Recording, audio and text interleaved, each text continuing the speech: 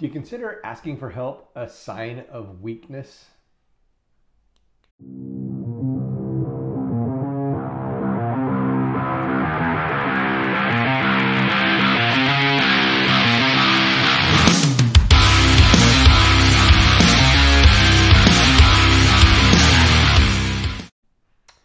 If you're an independent thinker like myself, I think that maybe some things that I say might resonate with you.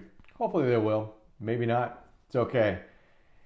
But growing up, I was my dad was involved with his church and was not always there, and so I really had to develop my own way of dealing with things, and I did a lot of things by myself. I chose not to really participate in a lot of the big sports and things. I actually looked for things that were maybe a little different. I surfed and I sailed, and these type of things were things that were actually a little more independent and not so not really a group environment. And so you had to really rely on yourself a lot for being the best you could be. And so as I went through my life, I kind of carried that with me, where I really relied on myself, and I was always the one that made the decisions for myself, or did things without asking for help. And I think that's great to a certain point, but there comes a point in time when you know that you need help, but you're kind of conditioned yourself to not reach out for help because it might appear as a sign of weakness.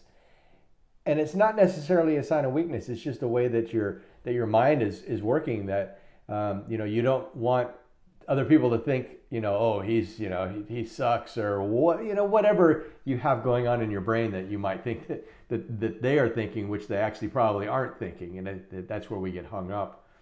It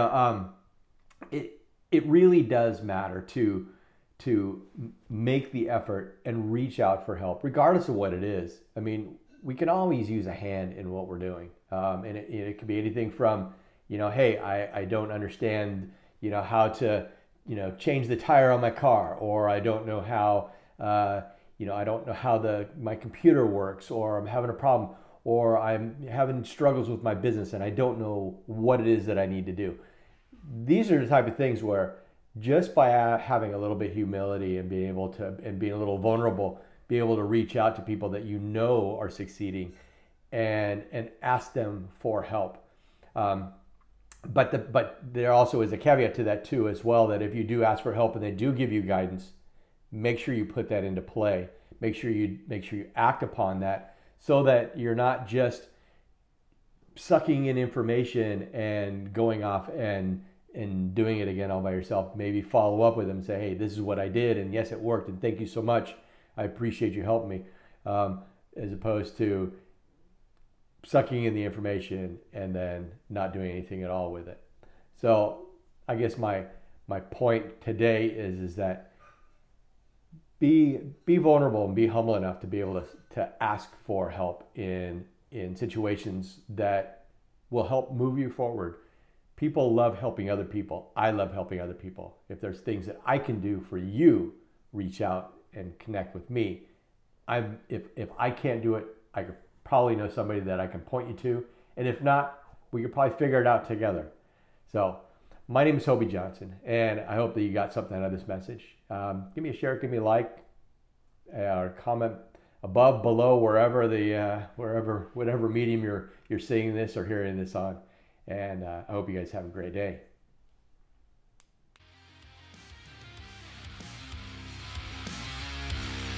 Hey, thanks for checking out today's episode of Disruptive MLM.